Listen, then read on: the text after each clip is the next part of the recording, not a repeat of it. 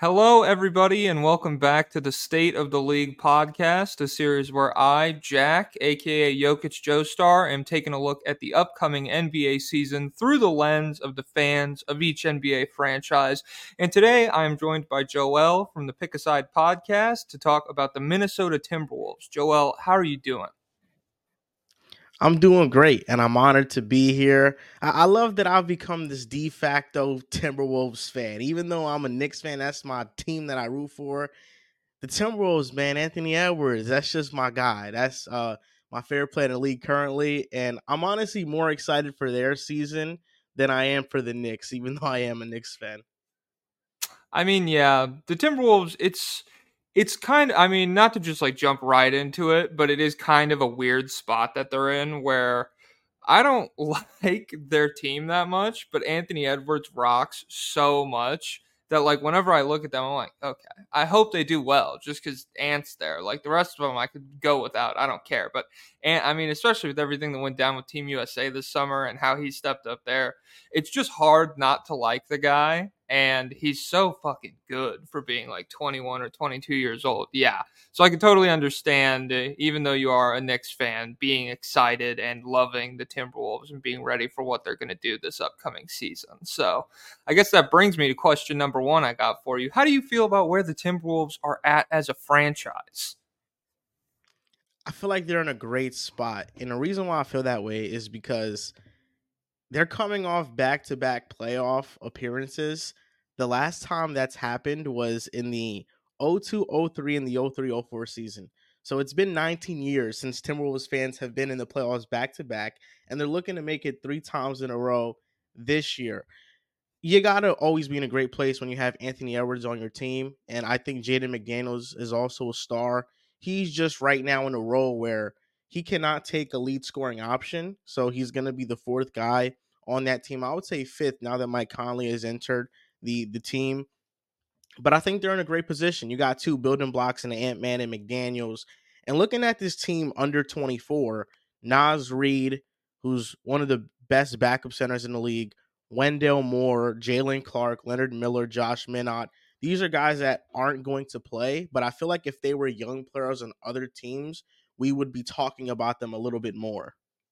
Yeah, and I can understand having that feeling about the franchise. It's like, I don't know, they have such a young guy that is like the key to everything. Like they're going as far as Anthony Edwards is able to play at a super high level, in my opinion. And when you have a team like that, it's surprising when everyone else around him, you're like, okay, second option, Cat's like 28 or something, I would assume. And then Gobert is well over 30. Conley is like 35 at this point. Everyone you're relying to be good around this 21-year-old is like older in NBA terms, and so it's just a weird dynamic to have. I'm intermediate on where the Wolves are at. I love Anthony Edwards, but I think the dynamic of the team around them is just kind of strange. Just in the sense that like we're here now and it's a good team, and the fact that they are back-to-back playoff appearances, I think that is a good thing at the end of the day. Obviously you want to make it as far into the postseason as you can, and for a franchise like the Wolves where they just had that super long playoff drought of being horrible, that sucks. But to make the playoffs and you're like, holy shit, it's cool, we're back, and immediately sell out on the Gobert trade, it kind of like deflated the air in the feeling around the franchise a little bit, just in the sense that it's like, oh, okay, we're in now. It's kind of hard to look to the future after you make a move like that, and so now you're kind of reevaluating where the roster is at through that lens. And in a win now sense, or a win in the very near future, I'm not sure about the Timberwolves. But like I said, Anthony Edwards is so good that you kind of have to feel good about where you're at. And you mentioned it. The Rudy Gobert trade was something that accelerated the timeline for this team. Now you have to win now. And it's fascinating looking back at this Rudy Gobert trade because what they gave up, Patrick Beverly, Jared Vanderbilt, Malik Beasley, who outside of Pat Bev, you can't trust Malik Beasley and Jared Vanderbilt in a playoff setting consistently. The real one was Walker Kessler, who, if the Wolves had Walker Kessler now you're talking about the Wolves as one of the best young cores in the NBA. Wow, they have Anthony Edwards, they have Walker Kessler, they have McDaniels. Oh my goodness, this is a great trio moving forward. But all in all, I do feel like they draft pretty well. And Gobert, even though the numbers show you that Walker was better, I feel like Gobert, I think he's still a better player. Just in a vacuum, he's a better player. And I think Anthony Edwards is ready to step up to that moment to where you don't need young players. You can go out and you can trade for vets and you can kind of accelerate this process a little bit.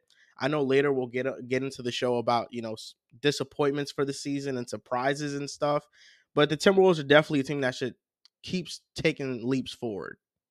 Yeah, and with the Gobert Walker Kessler comparison, it's just he was set up to fail there. I feel like Gobert, just in the sense that like nobody likes him anyways, and I'm not going to die on a hill defending Gobert, but he is still like a good basketball player. And so if Kessler was even good for the Jazz and Gobert was like had a down year, people were going to dogpile on that comparison regardless. And I agree with you. I think it's easy to say that a young guy who overachieves in a setting where they're not expecting a ton of like contributions to winning. I know Utah had that really hot start, but they didn't end up doing anything or getting into the postseason in any meaningful way.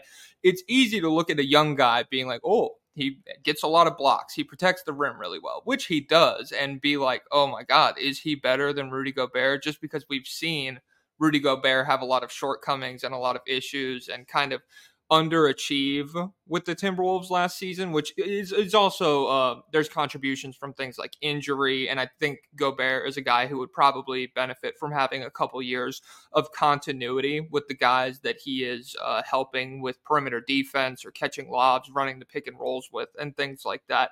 So I think over the next year, 2 years, we should probably see a bit of a resurgence back to what we know Rudy Gobert is capable of being. And I think then you'll kind of see him start to separate himself from Kessler in Utah.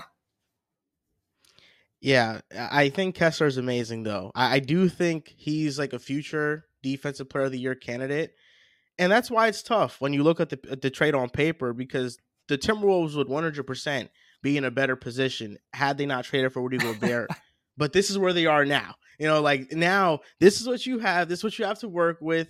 And I'm not one of those people that constantly just brings up the past when it comes to moves. It's like, whenever we talk about Gobert, oh, but the trade, oh, but they could have had Kessler, because we're here now, and this is the current team, and I still think even with this current team, they can compete.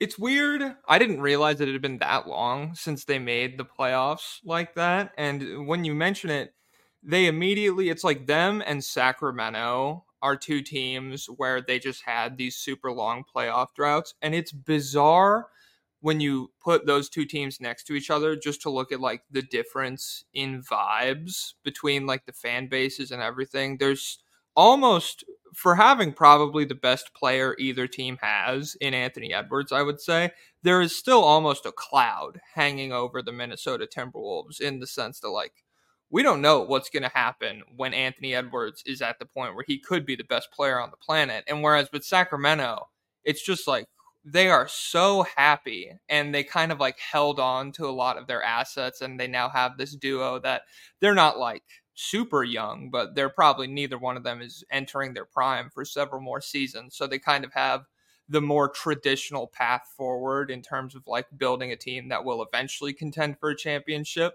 It's just, I don't know. That's a strange juxtaposition that popped into my mind when you brought up the playoffs like that. That's a great point, because when it comes to the Timberwolves, although they do have Anthony Edwards and the future looks looks bright with him, do you really trust this team? And it's really, do you trust Cat? Do you trust Gobert? The front court is made up of players that around the league don't have the best reputation. Karl Anthony Towns on defense, when he has to guard on the perimeter, is worrisome. He's best at the five. I think that, and that's why I feel like the best plan of action for the Wolves was to get a backup center, which could have been Walker Kessler as a rookie, and just have him play spot minutes and have him play in the playoffs when you need him. But now when you force Cat to play the four full time and you have Gobert, it does mess up the spacing. And I think the big question mark coming into this year is Anthony Edwards last year broke out, and that's in large part due to Cat being out. Now that Cat is back into this offense and we know he can score 25 a game, is Edwards going to take that leap statistically that we've all been looking forward to him taking? And will the addition of Mike Conley help Rudy Gobert offensively? Because I think not having a true point guard definitely hurt Gobert. So bringing in somebody like Conley who has chemistry with him was helpful. And as for the Kings, I love the Kings. I think they were the best story in the NBA last year, but they are also a team primed for regression. Yeah. Yeah, like I agree there, just in the sense that once you're used to seeing a team, and especially like game planning for a team in the postseason, you saw it in the postseason last year. Golden State was like, hell yeah, we will play Sacramento without question. And it worked out really well for them. And I don't know, if Sabonis figures out how to space the floor a little bit, maybe I think that could like shift the dynamic of the team pretty seriously, where you're like, okay, the game plan gets a little trickier here. But if it's just like if they're running it back with the same roster, I think most teams in the league would at least feel comfortable playing them in the postseason, which is not what you want if you're a fan of that team. Just because I don't know, like when you play the Kings, you know if you have the personnel to guard them. And so if you don't have those guys, yeah, you're going to have a hard time. But like if you're the Warriors and you can throw Draymond Green out there and Looney's going to fucking eat boards alive the way that series went, yeah. I think the Kings are really primed to. I don't know if they'll have as good of a regular season as they did last year, but even if they do, the postseason, I still have a lot of question marks around them. And when you mentioned Carl Anthony Towns coming back, I think they could be in a weird position, just in the sense that even if Cat comes back and he can give you 25 points per game, they might have to make some pretty serious coaching decisions as to whether or not Carl Anthony Towns averaging 18 is more conducive to the team winning. Like he might have to take a step back offensively and be like, all right, Anthony Edwards penetrating the defense and us generating offense out from that is probably the path forward to this team really playing like high level offense. I don't think Carl Anthony Towns cooking in the post, on the perimeter, whatever, is really the path forward for them. And that stinks because he is like on paper the guy that's entering his prime and is like the best version of the player that he's going to be. But that's kind of how it works out, especially with how this Gobert trade has happened. And just like, I don't know, it's running them together. I don't like. I really don't like that lineup. That's probably the biggest bullet point I had on the state of the franchise. Is I'm just like, this running Cat at the four defensively is fucking horrid sometimes. And I see the vision where Gobert and Cat can kind of make up for each other's deficiencies. Cat really good offensively. Gobert can cover for him on defense. And if McDaniels takes a step forward defensively, gets more playing time, and Anthony Edwards, who I think could be a really high caliber defender as well. If they can get really good defensively on the perimeter, I see what Minnesota wants, but that's a lot of things that would all need to go right. And in practice, if any one of them goes wrong, I think they'll still be like a very average defensive team. I agree with that. I do. And the cat fit is wonky, but I really want to see how this plays out. Just for 1 year, fully healthy. I wasn't an advocate of them trading Cat because I said, you know what? Cat came into last year with a serious illness that made him lose 20 pounds. Then he got hurt, so he didn't play with this team. I want to see how this team plays. And if it doesn't look good, I'm a full advocate of Tim Connolly making a decision to trade Cat or Gobert, one of those two. But Cat's contract is so untradeable that anything you're getting back for him is gonna be significantly less value than what Cat is as a player. Yeah, and I have it here. Carl Anthony Towns has become underrated as a basketball player, 100%. He is very good, and I think he gets a lot of shit for like talking weird or being soft or whatever. That's fucking dumb online. It's just the way that they've built this team does not maximize what he does as a player at all, and it's unfair, but it's what's going on. Yeah, I agree. I feel like for them, it's really about just making sure they know Anthony Edwards is the guy. I was looking at this stat, and last year he had 700 plus drives on the season and was finishing at the rim at a top 10 rate. That type of slashing ability with his ability to shoot threes, improving that mid range shot. I'm very high on Edwards. Like I think he can be a top 10 player in the league. Whether that happens this year or not, I'm not sure. I think it can. But I think Anthony Edwards can be somebody that in a couple years we're putting in the top 5. Because I think he's that good. Oh, I mean, I'm on the same page with you, especially I think for someone who has such a mechanically sound jumper as Anthony Edwards. It's pretty, it's not ugly. I think one of the easy step forwards for him that he could make over the next two off seasons is bumping his 3 point percentage up to, if he's a 37, 38% 3 point shooter, that's a fucking nightmare for teams to guard just because he is so, I mean, Dwayne Wade esque, just blowing by. Like, guys are sagging off him at points and he still just fucking evaporates past them. And so, like, if you have to close him out, if he can attack closeouts, that's really tough to defend. And so, yeah, I'm with you.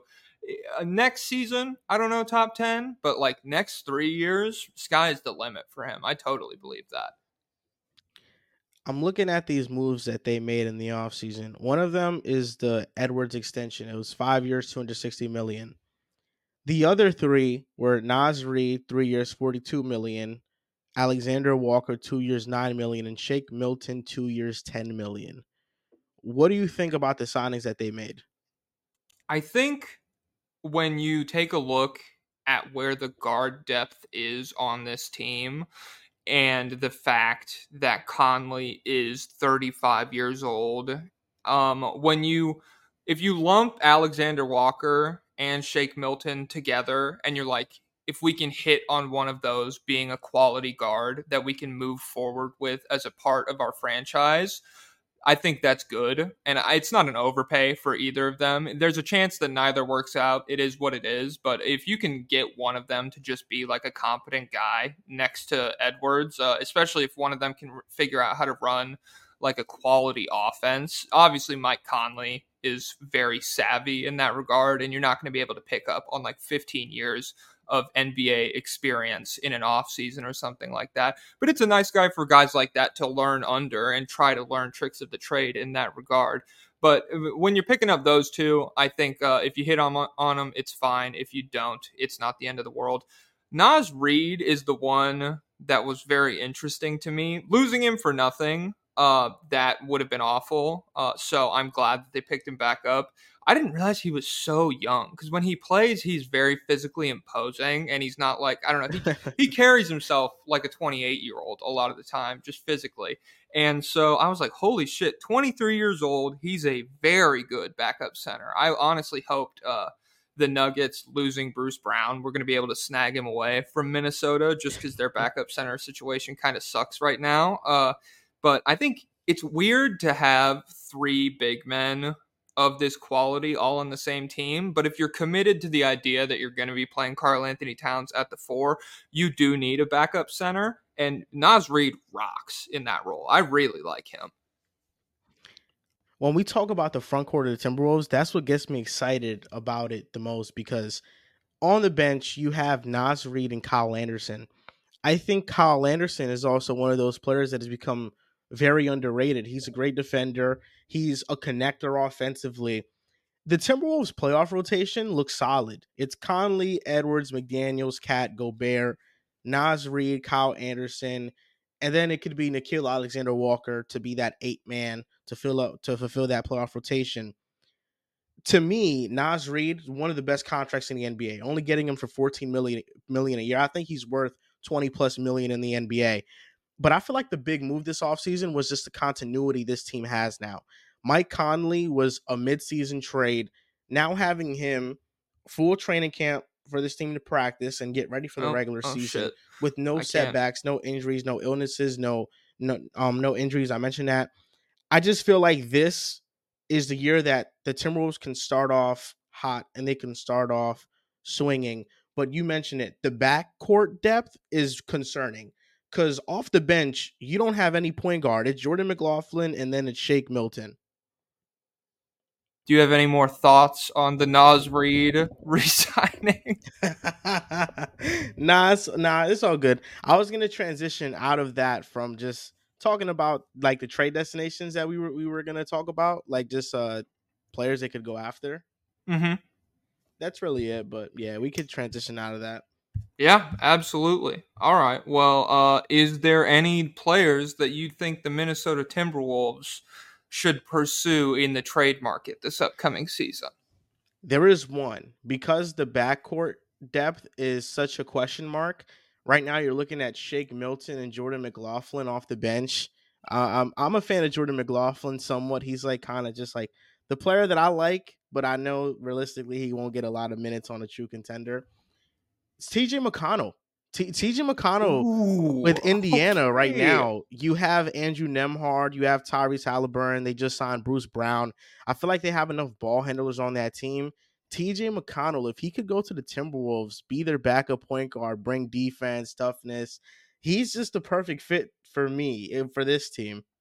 Damn. Yeah, that's kind of like bringing fucking white Pat Bev onto the team. Now that you're talking about that, that makes sense. He's gritty. And yeah, no. See, I wrote down Tyus Jones for the same spot because I think Washington's just going to suck and they don't really care. Like, that's too good or competent of a player to hold on to on a tanking team. Someone who's competitive will give up an asset to get Tyus Jones. And I think he could do well with the Timberwolves. He kind of feels like he is becoming the next generation's Mike Conley in a sense. I don't think he'll ever be like fringe all star level, but just in the sense that like you look at a team and you're like, oh, they got Tyus Jones at the point. That's a good point guard. You know, he's not going to alter the fucking course of your franchise or anything like that.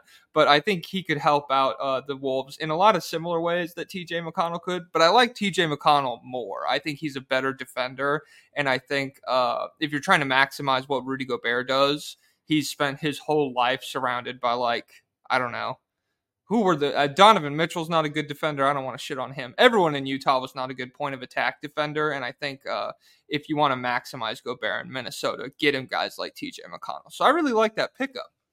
I love the Tyus Jones name because TJ McConnell is someone that's a backup point guard. We know that he doesn't have any aspirations to start long term, where Tyus Jones is someone who can be the backup, and then Conley's older, so Tyus Jones could very well be the starter in a year. And that's something Yeah, Minnesota would desperately need. yeah, dude. It's tough because Conley, you bring him on, great relationship with Gobert, very good basketball player, and I think he probably will be till his body fails him, just because his style of play has always been very old man esque. Make the right read, hit your floaters, hit your open threes, shit like that. But at 35, 36 years old, that is when a body starts to fail at an NBA level. And I think with Conley, especially if they're leaning on him as much as it looks like they probably will be with this roster. Nickeil Alexander-Walker, Shake Milton, everybody.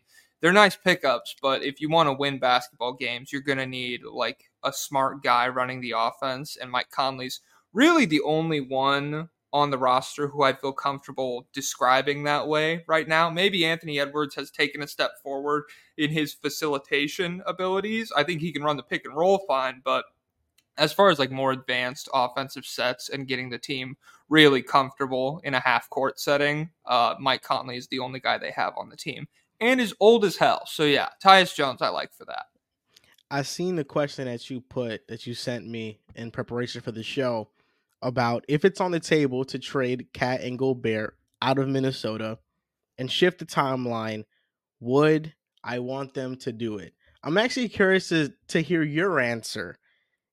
If Oh, you dude, do it, I'm pulling the fucking trigger on that 10 times out of 10. It's the most frustrating thing in the world to me when a small market team does that to themselves, and I'm scared the Cavs might do it with Evan Mobley here in a sec.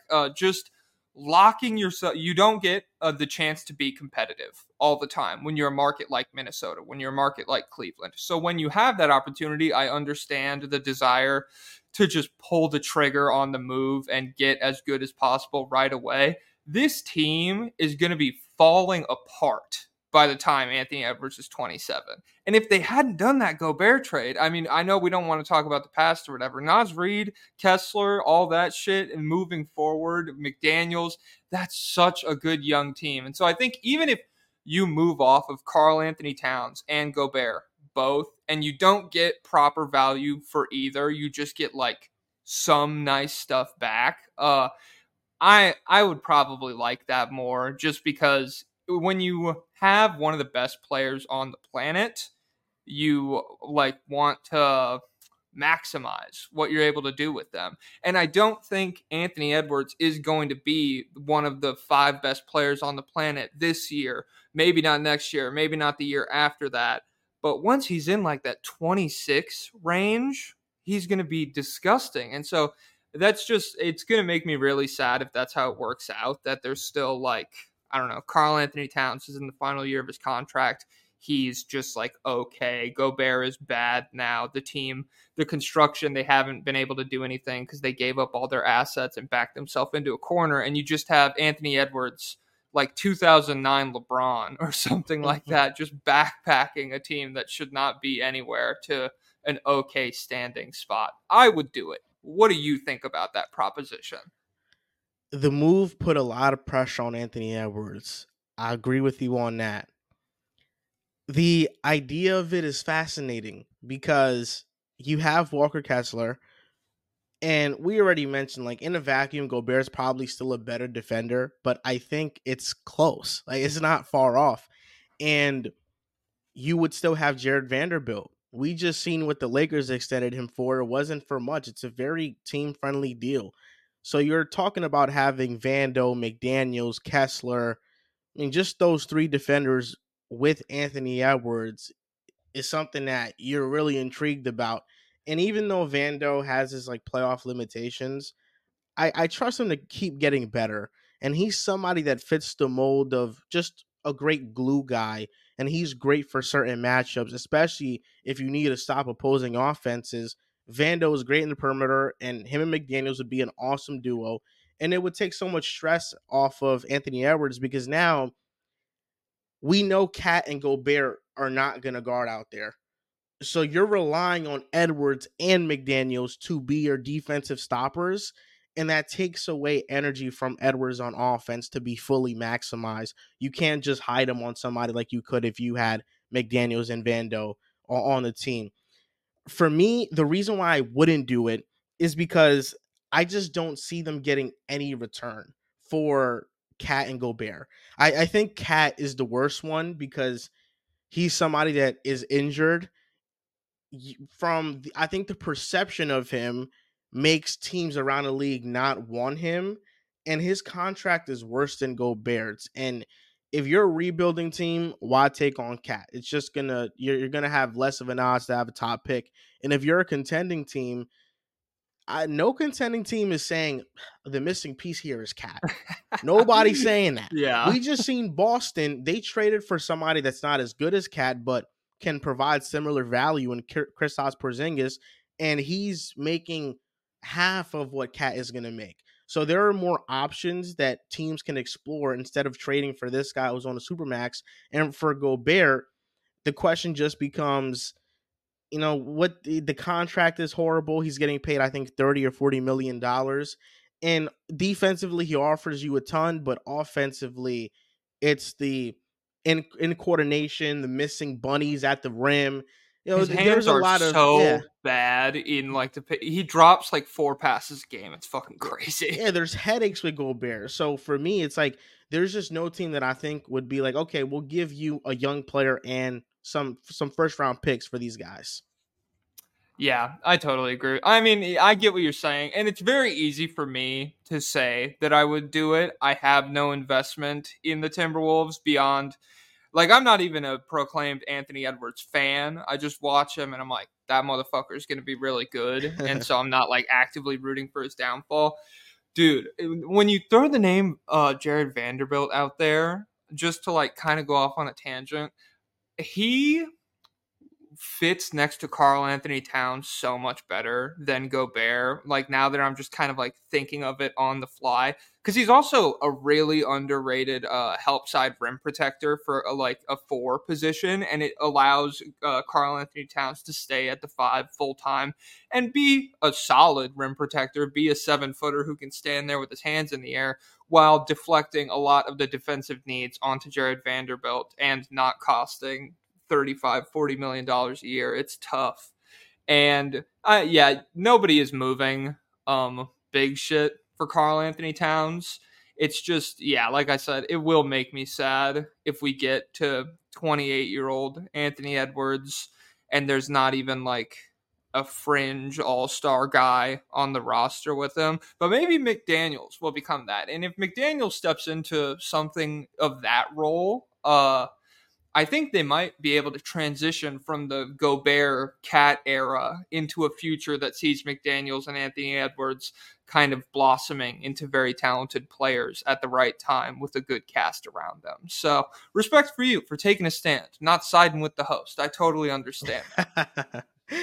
With Rudy Gobert, I think the thought process with getting him was in the West, we're gonna have to see the Nuggets, we're gonna have to see Jokic, we're gonna maybe have to see LeBron, and we're gonna have to see Anthony Davis with the Lakers.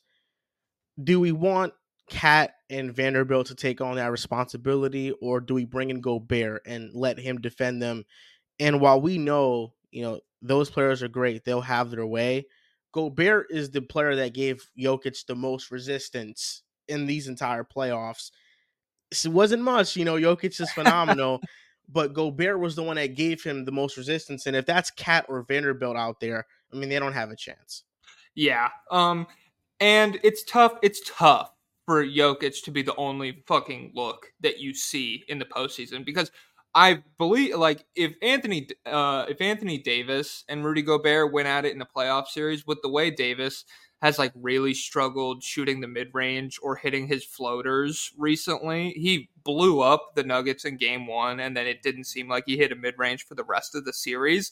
That's a guy who's a lot better look for Gobert, just in terms of like making life really difficult, contesting shots. Because Jokic, there's nothing you can do, and so I think that's a standard that I don't know. It fucked up DeAndre Ayton this offseason too. He got lit up, and a lot of people are like, he's not even trying. And there were some plays where the rebounding is suspect from Ayton or whatever, but just watching someone lose to Jokic in embarrassing fashion and then holding them super accountable for it, I don't think that's smart. You can find ways to win if you just have someone who can like try their best out there against him, I guess. And Gobert is a good guy for that. So I don't know. I'm not super mad at the move. I get it. It just sucks. That was the second it happened. I was like, that's so much like draft capital and players for Rudy Gobert. But I don't know. If you're a small market, you got to do what you think is right, I suppose. Listen, nobody saw it coming when it was Minnesota Timberwolves. You're like, well, that's kind of shocking. Why would they make the move out of all teams? I was hoping he would go to Dallas because I think Gobert in Dallas with Luka, I think that's exactly what they needed. I'm looking back at the play-in game between the Wolves and the Lakers, which went to overtime. The Lakers beat the Wolves 108 to 102.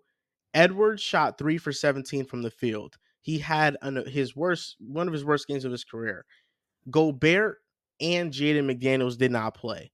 Kyle Anderson did not play. Naz Reid did not play.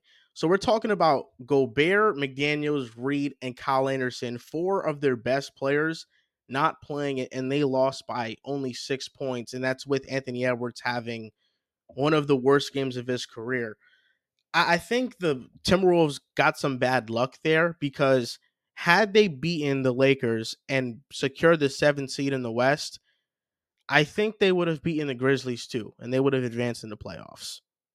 Damn, that would have been such a good series, bro. The Grizzlies versus the Wolves, round 2. Everybody's Yeah. kind of grown up a year. Ooh, I didn't even realize that could have happened. I don't know. I guess my brain kind of wrote it off because it didn't happen. But dude, holy shit! And then we would have gotten LA and the Nuggets in round 1. Damn, that would have been, yeah. If you could change something to make the playoffs a little more exciting, I guess that would have been fun. Missing all those people for the plan, is that the game where McDaniels punched his hand or punched Yeah. the wall? And dude, oh my god. I mean, it's not going to change the outcome of the Nuggets series, I don't think, but that's somebody who could make like Jamal Murray's life very difficult, and they just didn't have him at all, and that really came back to bite him in the ass. Obviously, it's going to suck whenever one of your good players breaks his hand out of frustration, but yeah, missing him. Kyle Anderson is a guy who always has poise in big games, or seems to at least, and is always capable. I mean, when the games were close, it felt like him and Mike Conley were the guys I was most scared of on the Timberwolves, just being like, dude, that three is going in, no question. And so, yeah, missing all of those players and then making it competitive, even with a bad Anthony Edwards game against the Lakers, that's promising. You can find hope and stuff in a loss like that. Yeah, it was just unfortunate Edwards had that bad of a game. He rebounded well at least. So that was something I was like, Edwards can still impact the game even if he's shooting poorly. The reason why I'm not worried about the Timberwolves' future, like you are, is because I'm very invested into Jaden McDaniels. I think Jaden McDaniels is a star. He's already a defensive star. It was a shame he didn't make the All NBA defensive team because he deserved it. According to B-Ball Index, this guy was the best wing perimeter defender in the league. He was the best wing at navigating over ball screens. Elite defender, 99th percentile. We know that. But the offense, he had a stretch of 5 games, and I know it's 5 games, but he had a stretch of 5 games in March where Edwards kind of wasn't playing that great. Just a game where he had to take on more offensive responsibility. And he dropped 25 against the Bulls when the Bulls finally figured out their defense, 18 against Toronto, 18 against the Knicks, 25 against Atlanta, and 20 against the Kings. In March, he averaged 15, and that's with, Cat coming back and Edwards still being on the team. So for me, I do think like McDaniels is one of those players that has kind of been put into this Jaylen Brown situation where there's just so many good players in front of him that skill is scoring that he's not going to be someone averaging 18 to 20 a game because of opportunity. But if McDaniels was somebody that was asked to be a main scorer, I think he can average 18 to 20 a game efficiently. And he shot 39% from three this past year, 50% from the field. McDaniels is one of those players that I think quietly can become one of the best two-way players in the league. Yeah, I did not, when I was combing through the roster just to like see what's what and what's going on, I did not realize he was that good of a 3-point shooter. I did not tune into that many Wolves games last season. If you like with Cat coming back, very difficult look to bump your field goal attempts up when you're like consistently adding a 22, 23 point per game scorer. But if you could get him up to 16 points per game at age 23, he maintains those percentages a little bit. And then you kind of have him, I don't know. It feels a lot of the times when a front office sees a guy take another step forward when given the opportunity, then they become comfortable extending the opportunity more and more. And so, I don't know. It's not like a make or break season for him next year or anything, but if it opens up for him to be like a 17 point per game scorer and he can kind of like step into that role a little bit, I think his path forward to becoming the kind of player that you see him being, I think that's a very good first step on that. And if not, I don't know. If he just turns into like a really good defender, 13 points per game, 40% from three, that's not the end of the world either. That's a quality basketball player, especially the kind that you draft and you have next to your star player for their entire tenure together. That's one less piece you have to worry about finding in free agency or a trade or something like that. They're not going to have to go make the Nuggets Aaron Gordon trade, something like that, just to find like a quality defender. When you build role players in house, it removes a lot of the headaches from things like free agency and trading for guys, especially for a market that's not going to attract free agents the way Minnesota doesn't do that. At worst, I see Jaden becoming OG Ananobi. Damn. And OG if is a you weird have name. Yeah, and if you have OG Ananobi who, he can score 16 18, he's going to be one of the best defenders in the league. That's still a plus. That's not second best player on your team kind of guy, but it's impactful role player that every single contender wants on their team. I compared Anthony Edwards and Jaden McDaniels to Jason Tatum and Jalen Brown. Anthony Edwards is Jason Tatum. The Jaden McDaniels and Jalen Brown comp, that's where things get iffy because some people are like, well, Jalen Brown is averaging 25 a game. He is Yeah. an all NBA player. For McDaniels to get to that point is a long shot, but there have been so many NBA players that have come out and they've talked about McDaniels and they've been like he's one of the more underrated players in the league. Anthony Edwards always props him up, saying that he has the most potential on the team. He's the most important player on the team. And for me, just if other players are recognizing what he can be or what he is, but just the opportunity hasn't presented itself, I feel confident. He's 6'11, he can shoot the ball, and he has some nice handle. Like he's somebody that can break down a defender. And surprisingly, he was one of the best players on post fadeaway jump shots. Damn.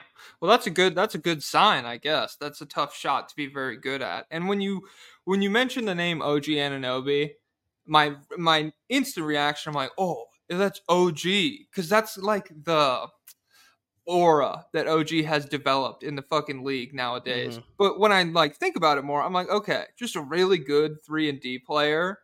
Yeah, I could totally see McDaniels becoming that. I don't know. It's just weird that OG, between all of the rumors about 3 firsts is the starting price for him. They won't move him for Dame, stuff like that. He kind of has this air around him when we talk about OG Anunoby as a guy who's gonna be an all-star or something like that if you move for him. And he's really good, but I don't think I don't know. Like I said, my reaction was no way will Jaden McDaniels become that. But when I think about it, it's a lot more tangible than I first thought. I think OG is a pretty good comp for him. Now, question: when it comes to the Raptors, would you have made the Dame trade? Like, do you think Dame, OG, and Siakam with Jakob Pertl and Gary Trent Jr. I think's on the team? Do you think that's actually a team that could do some damage in the East? Let's just say that they traded Scotty Barnes and Grady Dick or a first or something. If they move Barnes, I think. I mean, I think they're probably on the level of a Miami Heat team. I would probably still have a healthy Celtics and a healthy Bucks over that roster, just because there's Toronto's kind of split their roster in the middle at that point between guys who are 6'10 and they want to roll out all at once and play very switchable, we're all over the place defense. But then you have Gary Trent and Damian Lillard built into your roster as guys. Gary Trent's a good defender, but he's not very big, so it's not a super traditional path forward to rolling out a super good lineup. And I don't think that team blows the best Blazer rosters that Damian Lillard had out of the water. I'm not sure how happy he would have been to do that. So if I'm Toronto, if I have communication from Dame's camp that he'll be super chill here and he'll come and play and fulfill his contract, I guess I probably would do it just because you already have Siakam and OG who want out anyways. But I don't know. It doesn't surprise me that they didn't. I don't think. I think the Milwaukee fit, which I didn't see coming, fucking blows everything else I heard of out of the water. Him Yeah. and Giannis is. Yeah, I'm glad the Nuggets won last season because now, if they can repeat, cool. But if they had if they got into the finals and lost last season, and now I had to deal with all this bullshit, I'd be furious. Would you have made the trade if you're Toronto? I would have made it. I would have made it if I was them. When I look at the Blazers rosters Dame has had, it was always Dame CJ, and the wing depth was horrible. And Nurkic was always kind of hobbled with some injuries. So, we never got the best version of Nurkic. But the Raptors have Siakam, who's an all NBA player. You have OG, who blows any wing out the water that the Blazers had in their tenure. And Mhm. Jakob Poeltl is also a very good center. He's like in the tier of the Steven Adams of the world, where he's not an all-star, but he's very good. He's good at what he does. That team quietly, I think, could match up with the top teams in the East, but of course, it just all comes down to star power. Will Dame and Pascal outplay Jaylen Brown and Jason Tatum in a playoff series? So I think in that type of setting, there would have been a lot of pressure on Dame to deliver as the best player, where in Milwaukee, he's the second best. Yeah. And to be honest, now like thinking back on Damian Lillard's career, he's always been that first guy, and so we've always kind of evaluated him that way. First of all, there's nothing wrong in a historical context with being like a 1B on a team with a guy like Giannis next to you. Steph Curry was like that next to Kevin Durant. Whichever one you want to say was better year in, year out. Steph Curry was routinely like there were playoff series where he wasn't good as Kevin Durant and vice But the versa. on and off. Oh my god. Curry, Kevin Durant was nothing without Curry. Dude, holy, I mean, it's one of the most toxic conversations you can get into with people who really give a shit about it, cuz I mean, there aren't that many Kevin Durant fans. They're passionate. Steph Curry fans will go to fucking war for that guy. And so, yeah. But I mean, there's nothing wrong with being a second option. And so if Dame plays well en route to a championship, I think that fucking rocks for him. And it's kind of the whole don't run from the grind thing. He's been called corny for a while now. He, to me, totally probably is one of the 75 best players who have ever played basketball. And so I think him getting a championship and kind of solidifying a lot of the ideas we've had around him for a while now, that would be good for him. That's good for the sport. I like it. And I like Giannis. So I don't know. Milwaukee winning, it's not the end of the world to me.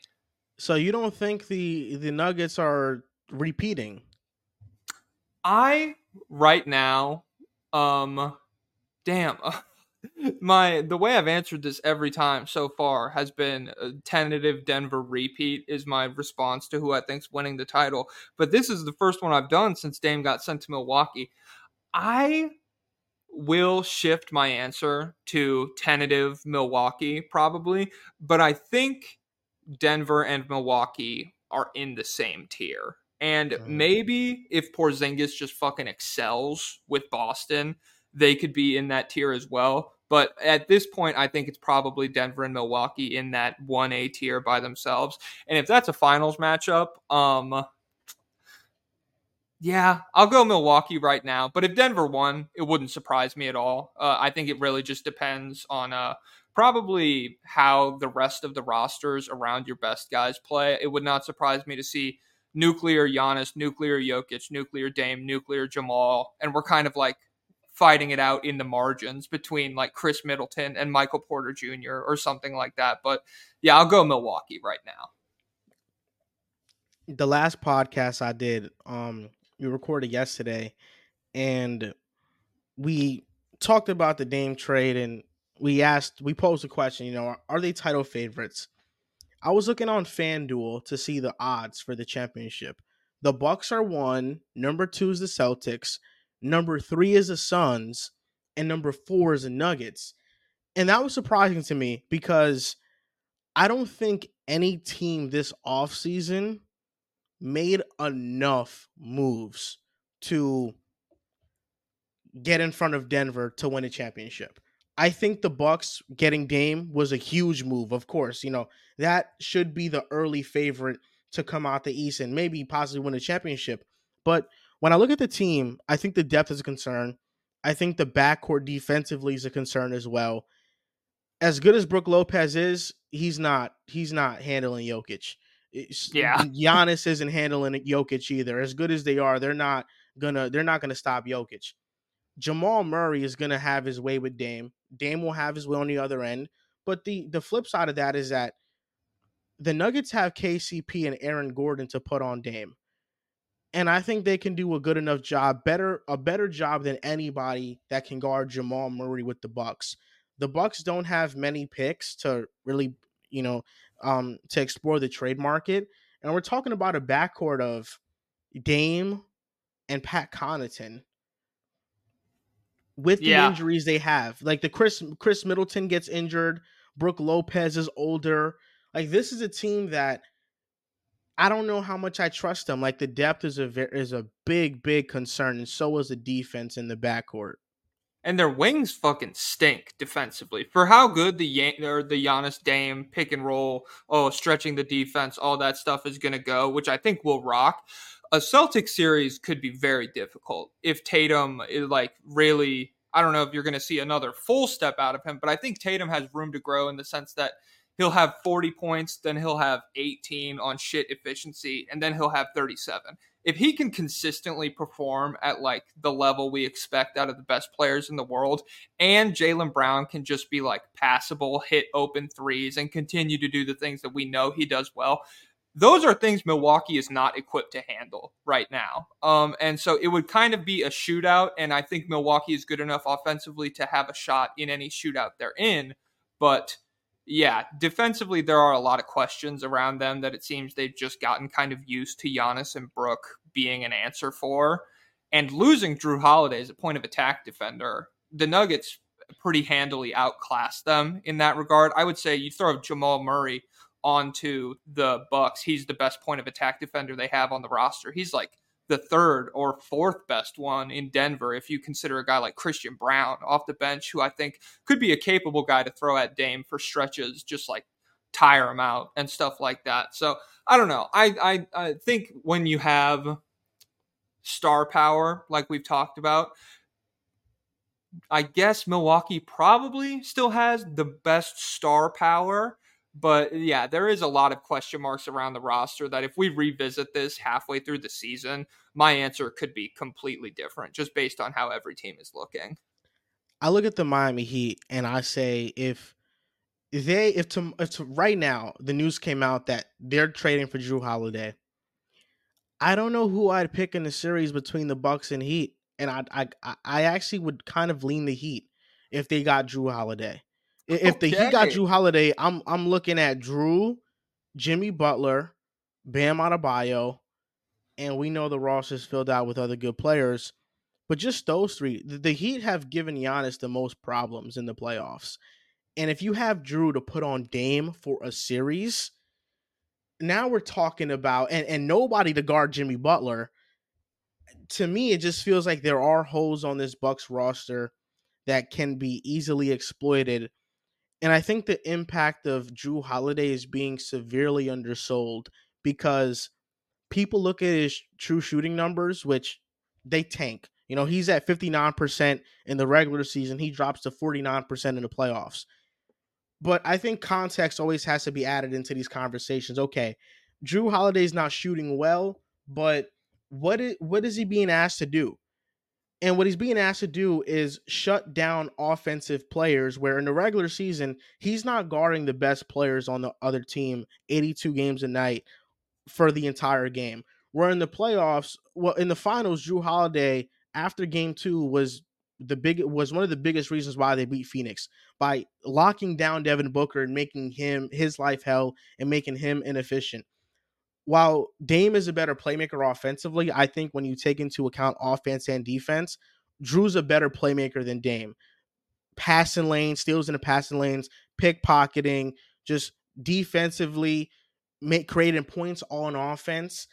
Drew Holiday's value is being undersold a lot, and I think we're gonna recognize his value if he goes to a contender like the Clippers, like the Heat, even Philadelphia, maybe because Philadelphia can have Embiid and Tyrese Maxey as their scorers, and Drew Holiday can score, but he'll take that primary assignment defensively.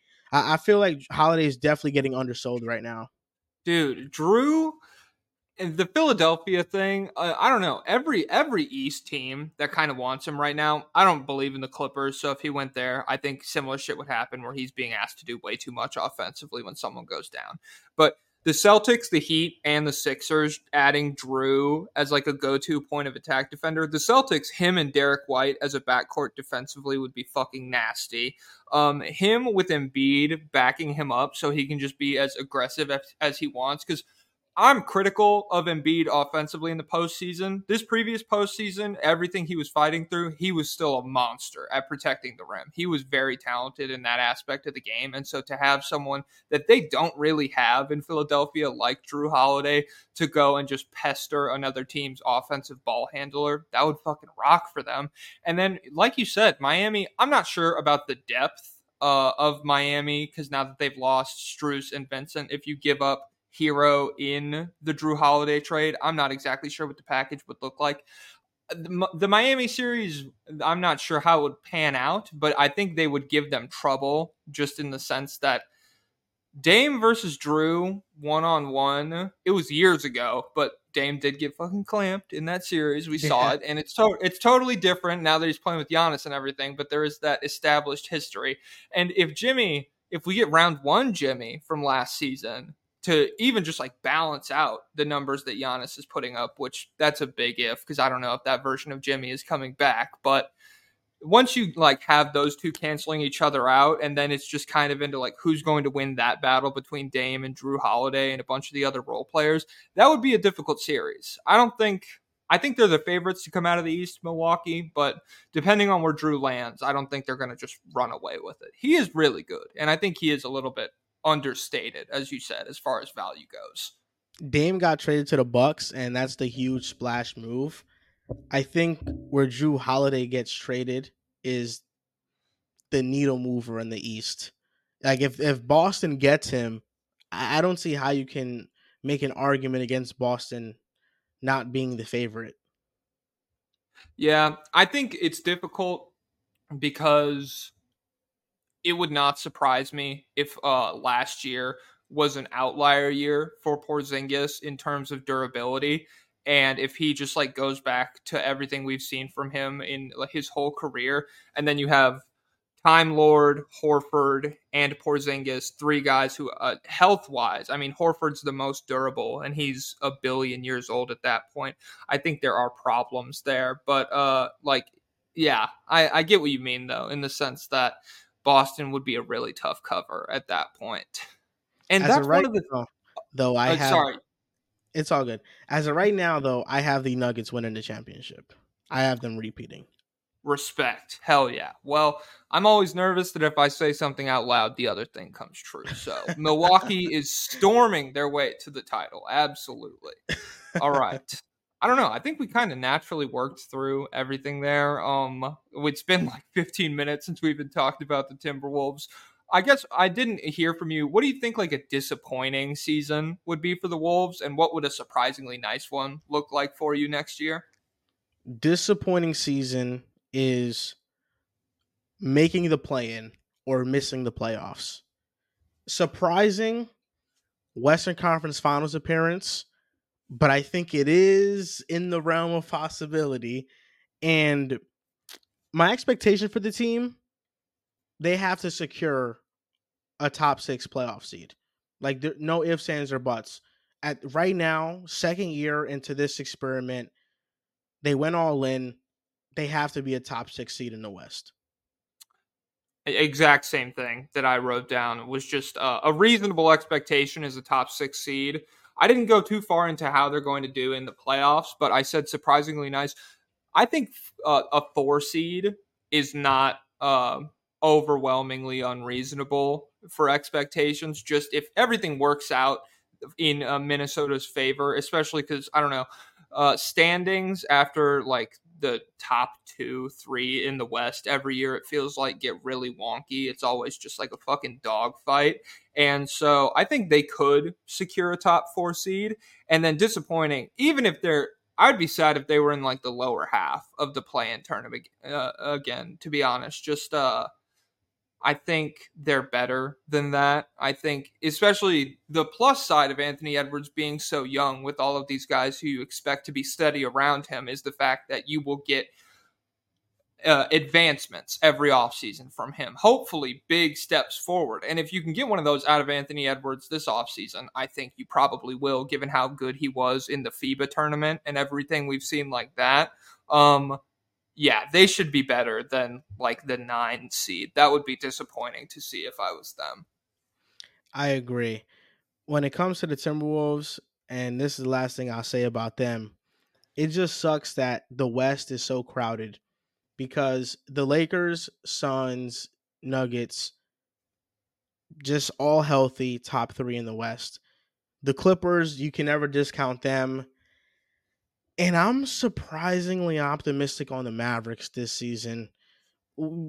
Luca didn't make the playoffs, last year, but I mean, that's an outlier. We know that Luka's always going to carry the Mavericks into the playoffs. Their rebounding and defense was so horrendous that I find it hard to believe it'll regress. I think if anything, it gets better. And I think they had a really good offseason by getting Grant Williams. I thought that was a huge addition to their team. And Luca to me feels like somebody that's coming back to kind of prove people wrong. So if I were to like just give my top four in the West, I'm going with the Nuggets, the Suns, Lakers, and Mavericks. I'd have the Mavericks over the Clippers, and we didn't even mention the Warriors. But we're talking about six teams that, if everything goes right, hypothetically, maybe outside the Mavericks, because I know I have a lot of belief in them. Five teams in the West that, if everything goes right, they can make the finals. Yeah, and I mean that's not even talking about like just like you need a little bit more luck, but the Kings and the Grizzlies I think are just like right in the tier below that. Especially there's a timeline where the Grizzlies, Ja comes back from that suspension. They're not very high in the standings. He plays very focused. He plays at a very high level of basketball. And they kind of come roaring back to the point where now they're like a really good team that is probably going to continue winning down the stretch. And so there's a lot of pressure on you to keep up performing well. Otherwise, you're going to slip in the standings. And so, yeah, I think the West, it's kind of getting back to the early 2000s a little bit. I won't Yeah. say like 2008 or whatever it is when there was like 9 50-win teams in the West or something like that. But it's just, yeah, it is very deep and it's hard to tell at this point what I think Denver's going to be one again, but after that, anything could happen. Because of the teams, like you mentioned, the Suns and the Lakers, pretty fragile as far as like regular season goes. If Kevin Durant or Anthony Davis or LeBron is to miss any extended period of time, that's going to seriously affect where they're at in the standings and stuff like that. So it's just tricky to project. And I think the Wolves will be in the thick of it, though. I believe in them. There's just so many teams that are going to fall short of expectations. I didn't even mention the Pelicans with Zion healthy. And that's a team to me that last year was looking like a team that, who can stop this team if they get into the playoffs? Yeah, dude. Zion, I don't know. Not to just bust out another fucking tangent, but Zion, underrated. If he can have a Joel Embiid career arc, which it seems that's like the hopeful thing for him at this point, where he overcomes these lower body injuries and figures out a way to be effective.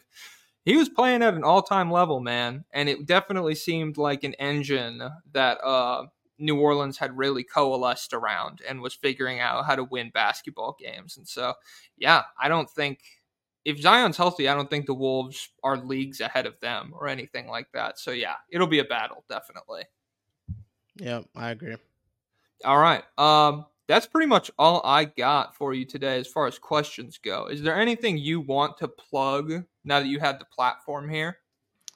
Yeah, you guys can, if you're watching this and you like my takes or whatever I said, that you can go watch some more on the Pick a Side podcast. But just want to give a shout out to you, starting this endeavor, this podcast. Very happy for you. Hope this grows and has a ton of success. And I just love seeing people branch out and do great things. And you do great stuff already. You're one of my favorite TikTok accounts. Hell yeah. Think that means a lot, man. I don't know. It's hard out here. So I appreciate you, spreading the love and stuff like that. I hope it does well too. I'm having a lot of fun doing it, and I'm sure I'd love to have you back on at some point in the season to talk about where things are at, not just with the Wolves, but with everything in the league. You're a smart guy, so we have a lot of stuff we can talk about. Yeah, for sure. I'm looking forward to it. Even if you want to have me on for the Knicks, I'm good. I'll represent the Timberwolves and the Knicks. Hell yeah. A true renaissance man. He does it all, ladies and gentlemen. Small markets, big markets, it doesn't matter. Okay.